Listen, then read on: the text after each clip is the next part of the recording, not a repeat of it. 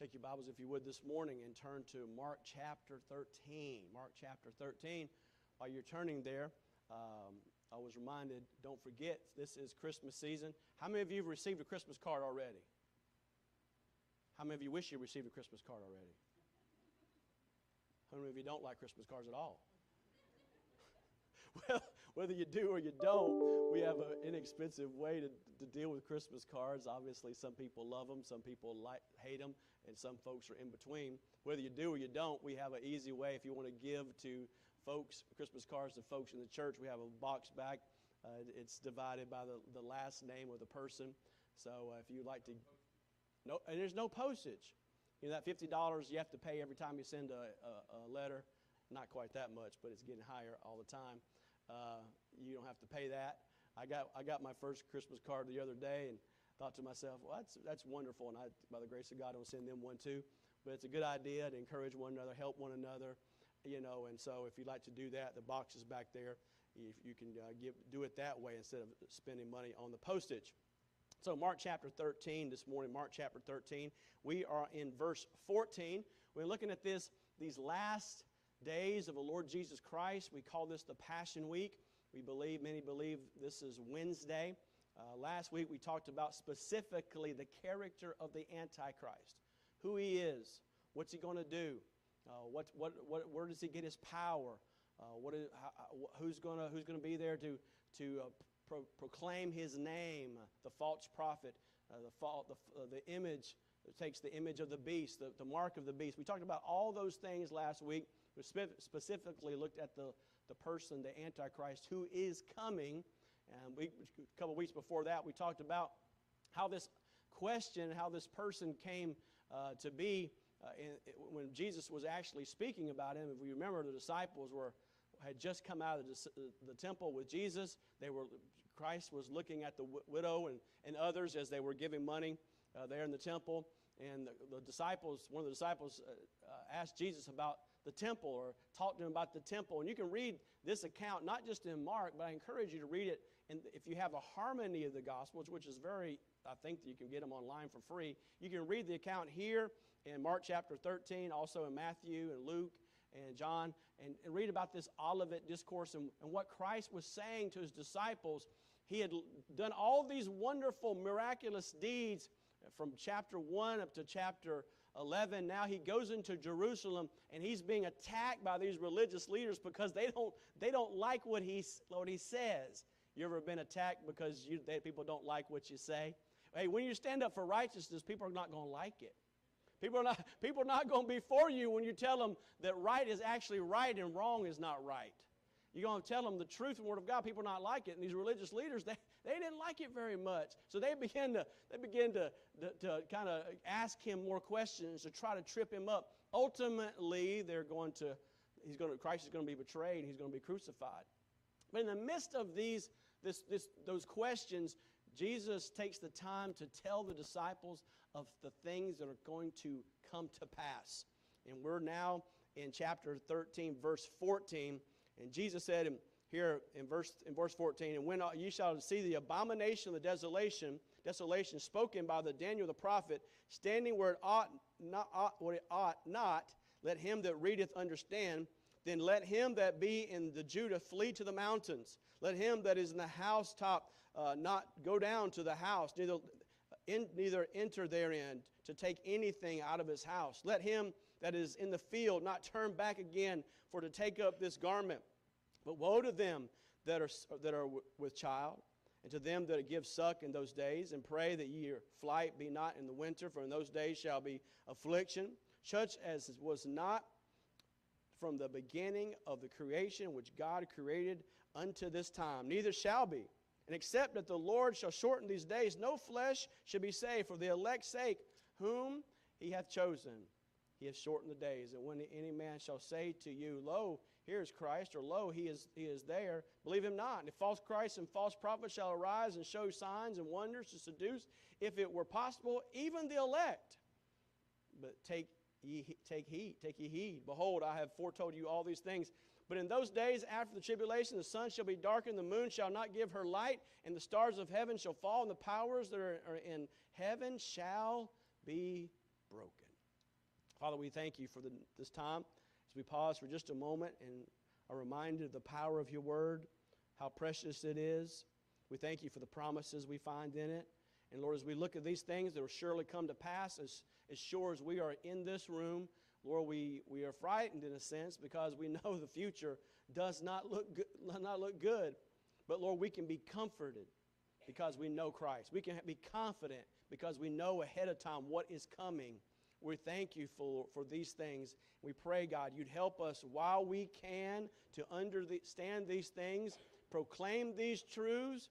Help us, Lord, give us ears to hear so we might know you better. I pray in Jesus' name, amen. I remember when I was growing up, I don't remember exactly how I got started in it. I think it was probably because one of my friends encouraged me to go because he was going. I got in the Boy Scouts. How many of you guys were Boy Scouts growing up or Cub Scouts you was going through? Well, I don't know what it's like today. If I know how things are, it's probably a whole lot different than what it used to be. But I remember years ago, back in the 80s, as a young man in my early teens, I think one night a week, I think it was Thursday night if I remember, we met in the old Methodist church in the basement, and we had Boy Scouts.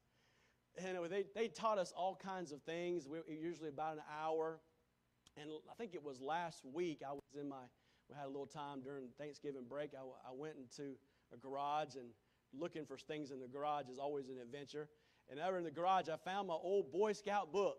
And I was looking through it, and I showed my daughter the book. And it had all kinds of things in that I had forgotten in there. Talked about how to start a fire. Talked about how to help someone who's sick, how to give first aid. Talked about how to tie a knot. I had all these things. Man, every person in the world ought to be able to read that book. It's just a wealth of information in that Boy Scout book. I was just reading. I just couldn't believe how much stuff that I'd forgotten that was in that book. And I said, I should read that thing again. It was great. It was wonderful. But the motto of the Boy Scouts is, be prepared. Be prepared. If there's anything you and I should be as Christians, dear friends, we have a book that's a whole lot better than the Boy Scout book. And as we read this book, we should be prepared for what is coming in the future. And that's what Jesus was doing in teaching his Messiahs, teaching his disciples. The Messiah was saying what's coming is all these different signs. There's going to be counterfeit Messiahs. There's going to be coming destruction. There's going to be catastrophes. There's going to be worldwide earthquakes and famines and plagues. All these things are coming to pass. He even mentions the fact they're like, ladies, you understand, birth pains. The birth is not yet there, but the hurt, I can't explain it the way you can explain it. But it's coming. The birth is not there yet, but it's coming. And so the Antichrist is coming. The time for the destruction of the world is coming. And that's what he is telling to his disciples and ultimately to us. What can we learn this morning? Well, a couple of things. We see the perversion of the Antichrist. Look at verse 14 again. When you see the abomination of the desolation spoken by Daniel the prophet, standing where it ought not, let him that readeth understand, let him that be in the Judea flee into the mountains. We see this term abomination. Abomination, interesting. It refers to that which is detestable. Abomination, that which is foul, immoral, blasphemous, abhorrent to God. It's used in reference in Revelation chapter 21, verse 27. It says, and there shall no wise enter into anything that defileth, neither whatsoever worketh abomination or maketh a lie, but they which are written in the Lamb's book of life. You know we were all born sinners.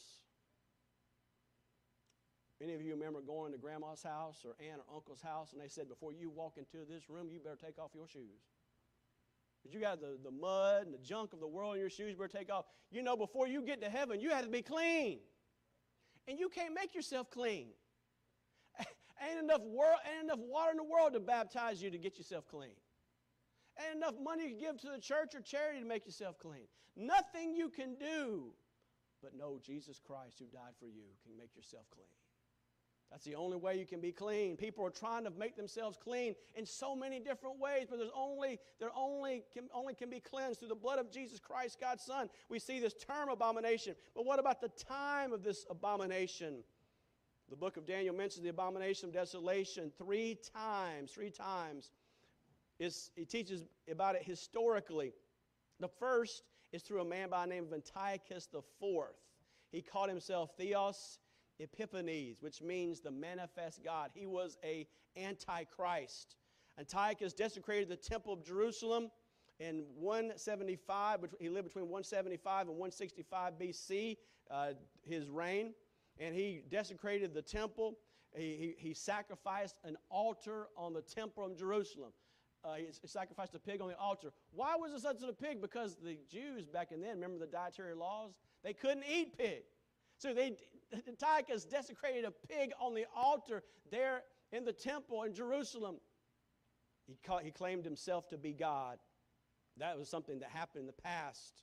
He erected idols to Zeus within its walls. But there's coming to one who is actually the Antichrist. When will he come? Well, the Bible talks about during that 70th week, that last 7 days during the tribulation, 3.5 years into that, the Antichrist will come into Jerusalem and he will desecrate the temple there, which someday will be built, and I believe it will be built soon.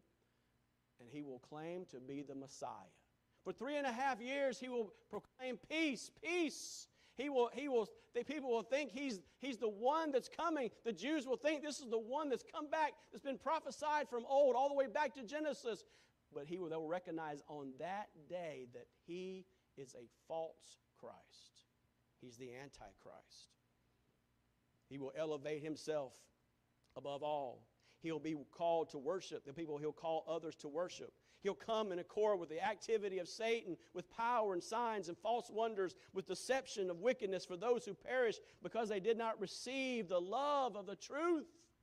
And for those who rejected Jesus over and over and over and over and over again, ultimately they will be damned because they received not the love of the truth. This one is coming. This one is the spirit of Antichrist is even in the world today. Deception is in the world today. Destruction is in the world today. The seed of his coming is planted in the world today. Now, we don't know who he is, though people love to speculate, don't they? We don't know who he is, but we know he's coming. We know he's coming. And what is his chief goal? His chief goal is to deceive us. His chief goal is to deceive us so we will be enraptured in sin. We will call that which is right wrong. We will call that which is right is wrong. What happened last week in the Senate? 72 senators, representatives of the United States, voted and said that same-sex marriage is right. 12 Republicans, one of them a Mormon, said that same-sex marriage is right. They are representatives of the United States of America, and they declared that same-sex marriage is wrong. But the Bible declares it's wrong. It's always wrong, folks. It's always wrong. It's an abomination. The Bible says in Leviticus chapter 18, verse 22, "Thou shalt not lie with mankind as with womankind. It is an abomination." Deuteronomy 22, verse 5, "The woman shall not wear that which pertaineth to a man, neither shall a man put on a woman's garment, for all that do are an abomination unto the Lord thy God." Man, when you look at a woman, you ought to say, "That's a woman." When you look at a man, you say, "That's a man." And after about 5 seconds, you shouldn't be too fuzzy about it. You shouldn't have to look 4 or 5 times and try to figure that out. Amen? That's what the Bible says. You say, "Preacher, that's Old Testament, dear friend. That's true today." That's just as true as when Moses wrote it under the inspiration of the Holy Spirit of God, and Leviticus is as true today, right now in the United States of America. You see, God destroys people or generations or countries or a world when they believe that wrong is right. Remember, the world was created and it got so corrupt, it got so wicked that God repented of even created man. And he sent a flood to destroy everyone except for Noah and his children. Now, they could have been saved if they'd have believed him, but he was a preacher of righteousness for 120 years. You don't think he preached against this kind of stuff? You don't think for 120 years Noah got up there and said, hey, what you guys are doing is wrong. Your violence is wrong. Your immorality is wrong. Your adultery is wrong. You having sex with men and all that. That's all wrong. And they rejected him. And they all died in a flood. They all died in a flood. God sent fire to destroy Sodom and Gomorrah because they believed wrong was right. And God is judging the United States of America because the United States of America believes wrong is right. What's happening in us right now as a country and as a people, we're under the judgment of God. And we will continue to be under the judgment of God. We see the perversion of the Antichrist, but the panic of the people. Look at verse 14. It says, when they shall see the abomination and desolation spoken by Daniel the prophet, wherein it ought not to be, let him that readeth understand, let him that be in the Judea flee to the mountains. We see the panic of the people. See the place of their scattering. It says, let them flee there unto Judea. Let them go. Let them get away. Let them scatter. We see the place of their scattering, but second, the protection of the scattering. Flee to the mountains. Many people believe this will be towards that walled city called Petra. They will flee to a place of protection. They'll flee to a place of hiding. We see thirdly, the priority of their scattering. Let them flee on the housetop, not go to the house, neither enter therein, or take anything out of the house. Let him that is in the field not turn back to take his garment. He said, don't waste time. You know, you ever thought about the fact that if there was a fire in your house, somebody called you right now and said your house is burning down, what would you go in and get if you could go in and get it? Now, some of you would say you'd do everything to save that little pooch. Or some of you might go in there and try to get some papers. Or some of you try to get some pictures. But Jesus is saying here, hey, it's going to be such a desperate time. Don't go back into the house to go get those important things. You're not going to have time. You're not going to be able to carry them. You don't have time to do it. You got to flee. There's priority in this, and there's a problem in the scattering. Fourth, woe to them that are with child, and them that give suck in those days. It said, ladies who are pregnant, it's going to be difficult. It's going to be difficult. It's going to be more difficult to deal with children. And the prayer, fifth, and the prayer and the scattering, pray either the flight, be not in winter. Not only the priority, not only the protection, but the place, but the prayer. Hey, pray, it's not going to be the winter time. Don't be during the cold time. It's a little harder to move when you got snow, isn't it?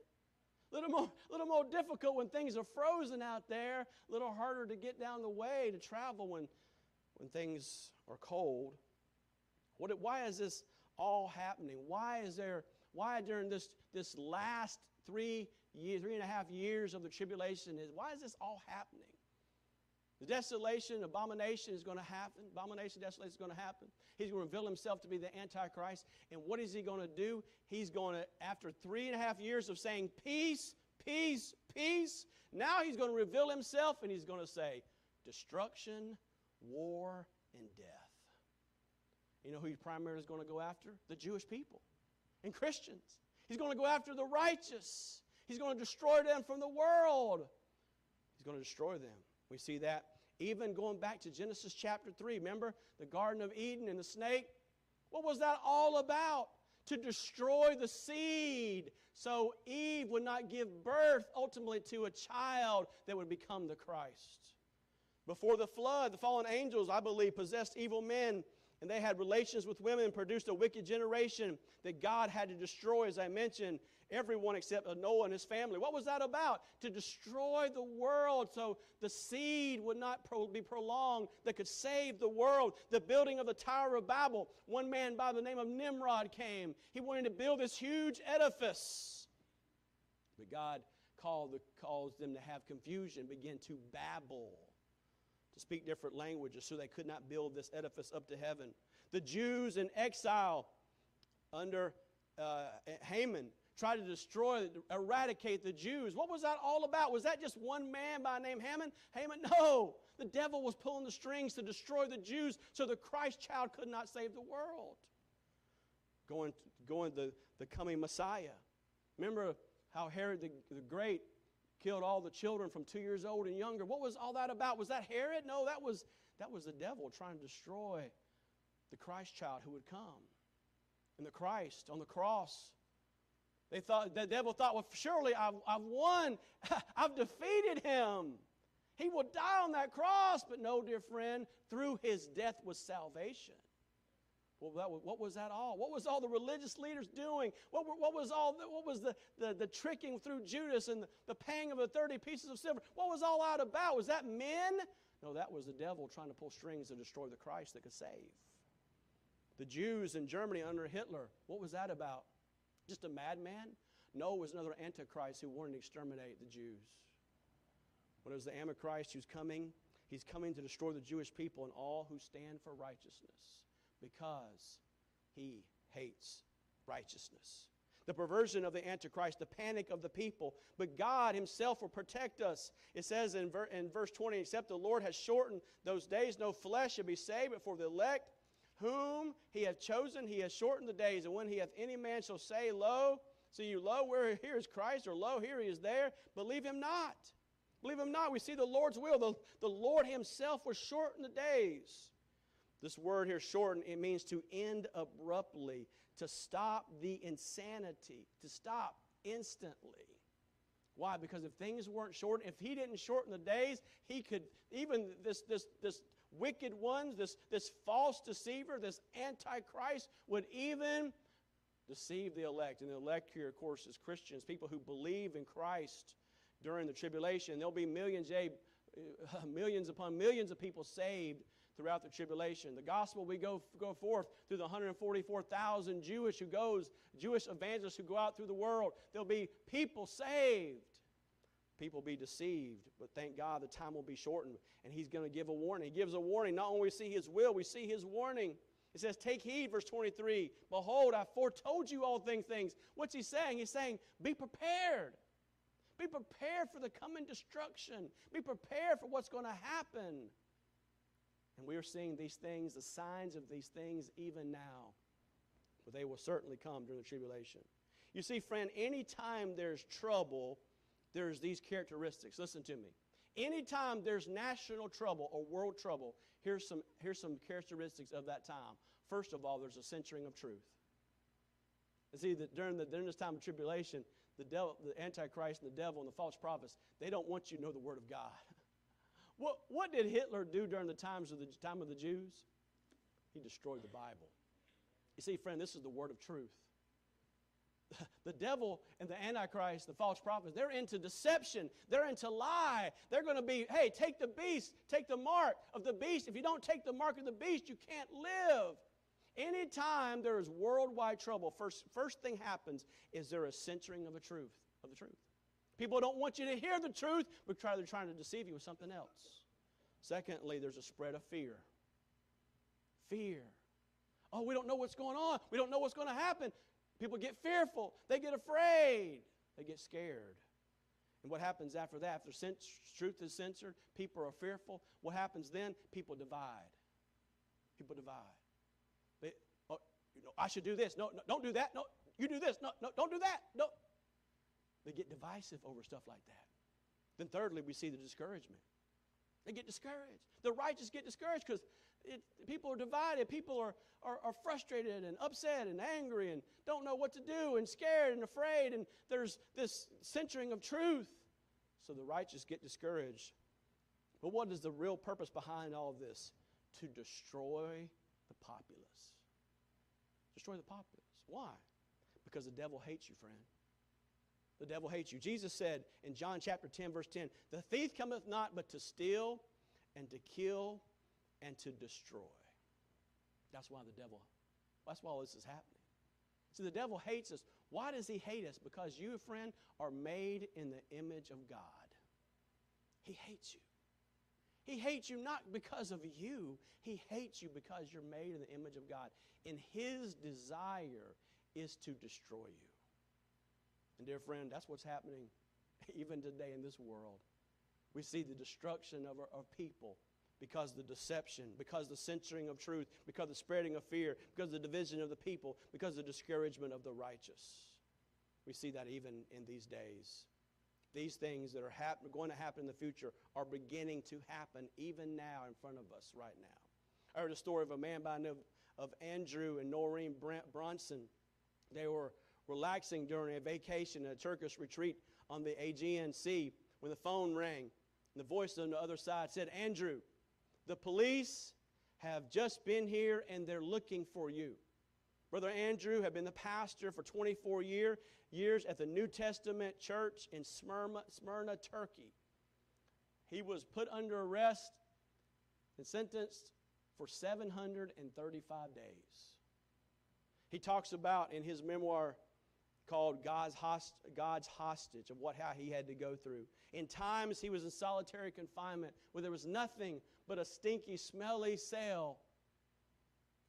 His Bible was taken away. His glasses were taken away. Well, you take away somebody's glasses, you're pretty much bad shape.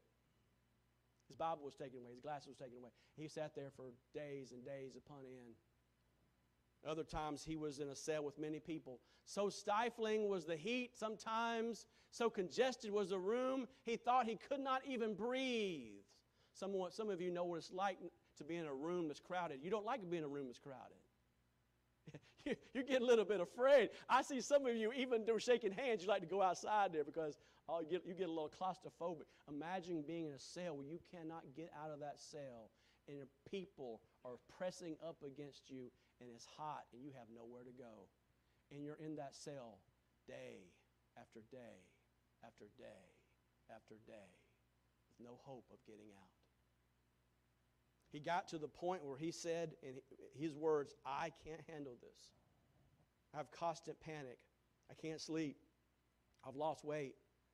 I fought for 8 months to control myself. I can't handle it anymore. He said, he told a friend, I was afraid I was going to go insane. Each day I focused on fighting through my fear to reach a place where I surrendered myself to whatever God had in front of me. And one verse that he had memorized, he repeated to himself over and over. It was Isaiah chapter 50 and verse 10. It reads, Who is among you that feareth the Lord, that obeyeth the voice of the servant? He walketh in darkness and hath no light. Let him trust in the name of the Lord and stay upon his God. And dear friends, the word that he memorized from the Word of God is true in a jail cell, is true in your life today. It's true in your life today. Let him trust in the name of the Lord and stay upon his God. He said, I believe the pressures that I was seeing in our country now are going to increase. And one of these pressures is going to be hostility towards the people who embrace Jesus Christ and his teaching, who are not ashamed to stand up for him. My concern is that we're not ready for the pressure. My concern is that we are not ready for the pressure. What's happened in the last 2 years? How do we as Christians deal with it? How do we deal with the censorship of truth? How do we deal with the fear? How do we deal with the division? How do we deal with it? How do we deal with the discouragement? How do we deal with the birth pangs of what's coming to the future? How did God's people react? Well, I can tell you for some hadn't showed up back yet. I say some Christians who said they were members of this church, they ain't showed back yet. How'd they deal with it? How folks during times of tribulation where you're told if you don't get this mark, you can't go into that place and get food, how they going to deal with it? Now, dear friends, I know folks, when you say you can't go in there and don't eat, that's probably life and death. I've seen some of you go without a couple hours in that food and you get pretty hungry. I see how you act. Now imagine not being able to go to Walmart, ladies. Or you can't go to Publix if you don't get his mark. How you going to react when you can't feed your babies? Well, again, I guarantee you, some people are learning how to plant and how to fish, 101, right? But it's going to be a time of change. It's going to be a time of desperation. How is God's people going to react in those days? And let me tell you, things in this world, as we've already seen, are going to get worse. How are we going to respond when things get worse? What if we were told by the mayor of Gainesville, you can't meet no more in that place? What if they were to say that? I was looking forward to that letter to come by my desk any day during those 2 years. Thank God it didn't. But what if it did? What would we do? What would we do? Have you thought about what would you do if your family or your friends didn't like you because you said Jesus Christ is King? Some of you have endured that. What happens if your employer says, hey, you know what? I see you talking about Jesus and talking about the Bible. If you do that one more time, you're fired. What are you going to do? You're going to capitulate and say, well, whatever you say, sir. Or are you going to say what Peter is? Say what Peter said. Peter said, you know what? I understand you're the authority, but I have to preach and teach the Word of God. That's what he did. That's what he did. What are we going to do, dear friends, in these last days? What are we going to do at Christmas Day with your atheist family and you sit down to say grace, you're going to be afraid to say grace? Because you don't want a friend, that cousin who goes to that college and they laugh at God? You're afraid to offend them because you don't want to say grace. You're going to bow your head. You're afraid down on Sundays to bow your head. Oh, dear friend, times of testing are coming, and it's going to prove the character of Christians. What type of character do we have? Are we more afraid of offending a person, or are we more afraid and fearful of offending God? What's it going to come down to, friend? What's it going to come down to? In these last days before the rapture of the church, we must be prepared.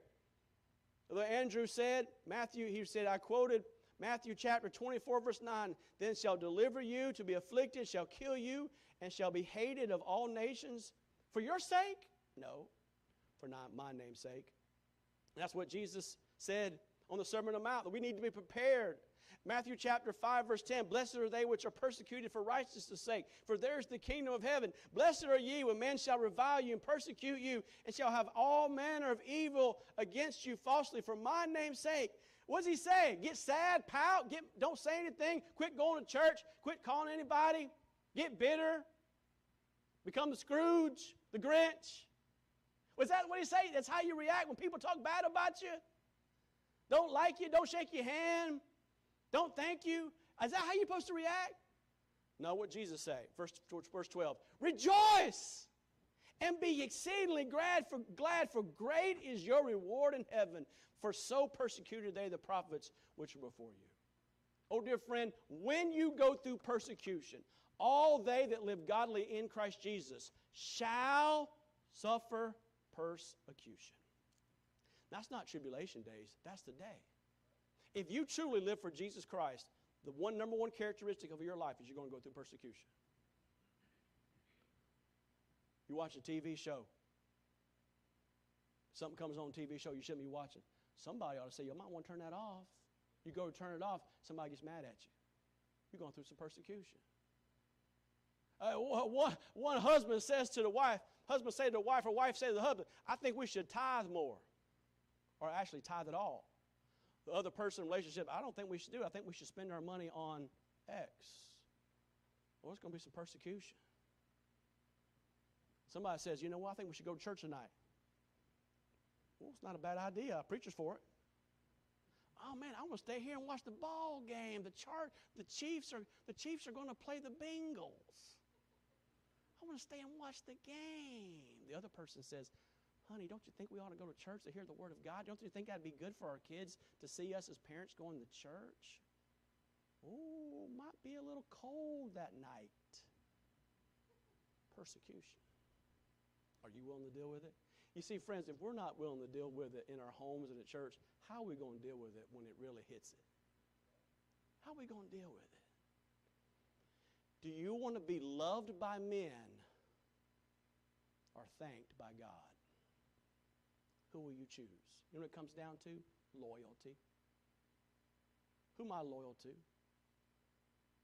When I met my wife, I told Brother Dave and Karen back, we met at Bob Jones University at the Rhoda Haver Auditorium during Christmas, during summer break. I had a class. She had a class. We met, and I asked her out. Thank for God, she said yes. 6 months later, we were married. But one thing I remember saying to her is, I want to love the Lord God. And I want you, she said, I want you to love the Lord God more than me. You see, the Bible says, love the Lord God with all your heart, with all your soul, with all your mind. Mamas, love Jesus more than your kids.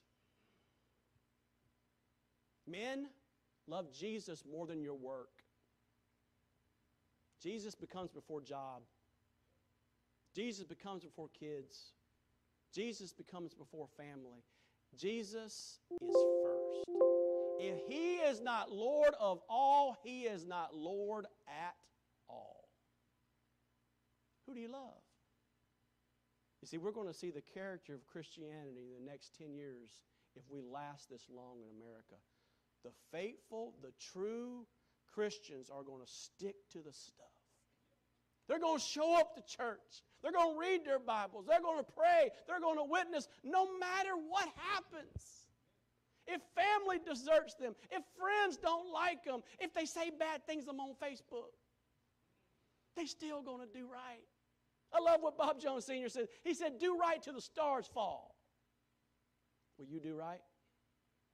Will you do right? Will you choose to do right? Though everybody around you chooses to do wrong, will you choose to do right? So that when you stand before the Lord Jesus Christ, He will say, well done, thou good and faithful servant. Different, I don't think He's going to say that to every Christian. You know why? Because a lot of us haven't been good and faithful. We've just been servants. It's like tomorrow morning, tomorrow morning, you guys who work tomorrow morning at 8 o'clock, some folks on tomorrow morning at 8 o'clock, they just show up. And if they show up, it's a wonder. It's a wonder if they show up. Now, you're probably not going to get any work at them because they've been talking about their partying for the last 2 days until afternoon. But they're going to show up. But there's some people at work, there's a few, who show up, and as soon as they hit the door, they're ready to work. And they work, sometimes they get there at 7:30, and they work sometimes past the clock at 5:30. They're faithful and true, and they do the work. And thank God there's Christians in this church and throughout the world just like that, who are faithful and true and stick by the stuff and are loyal to the Lord Jesus Christ. Thank God for you folks. I know who you are, but more importantly, God knows who you are. God knows who you are. What a wonderful day when we see Him who was loyal to us and went to the cross so we could have everlasting life. Are you ready to meet Him? Do you know Him? The Bible says in Romans chapter 5, verse 1, Therefore, being justified, that means declared righteous. Therefore, being justified by faith, we have peace with God through our Lord Jesus Christ. How do I know Him? By having faith in Him. It's not what I've done, it's who I know. Do you know Him this morning? I think a lot of times, a lot of folks don't do what they should because they don't know who they should know. A lot of folks in churches, even in church maybe like this and others are all across the world, have been raised believing, man, if I just pray one little prayer and, everything's going to be fine, but they have a false hope.